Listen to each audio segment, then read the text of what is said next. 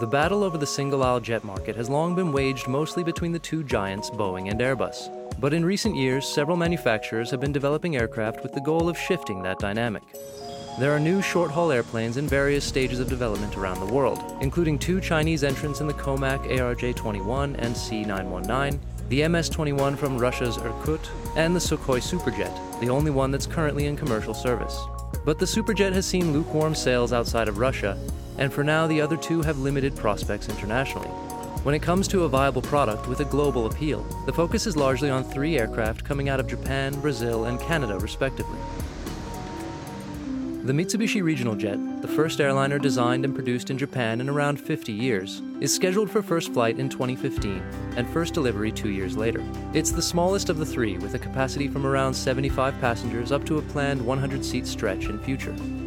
Among its stated selling points are a wide 4-abreast cabin and the backing of Japanese technological know-how.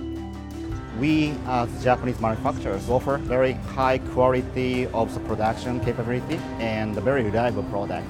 The key features of the MRJ is a game-changing fuel consumption, and it's a very strong value to airline customers, and also very comfortable cabin.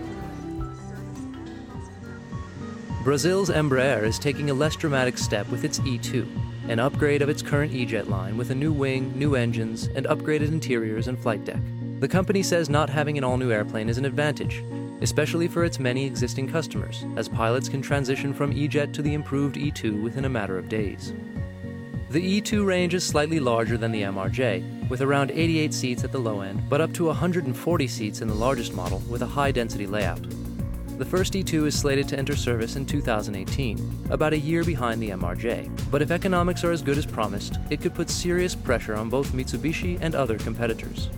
Remember, the E-Jet started with a clean sheet design, so we've got the recipe already. We're just making it better. And we're really seeing the benefit of that now with our customer base, where people are saying, okay, well, I can have the 2 fleets flying in parallel.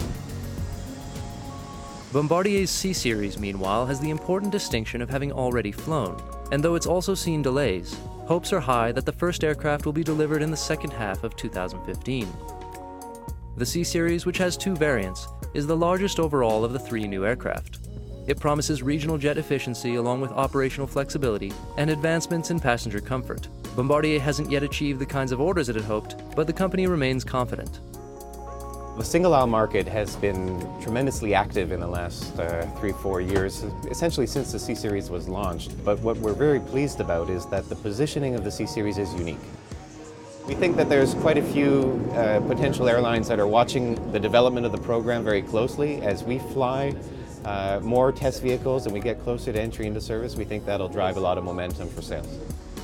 That's bound to be true for all 3 programs. Airbus and Boeing have responded fiercely to the C-Series in particular.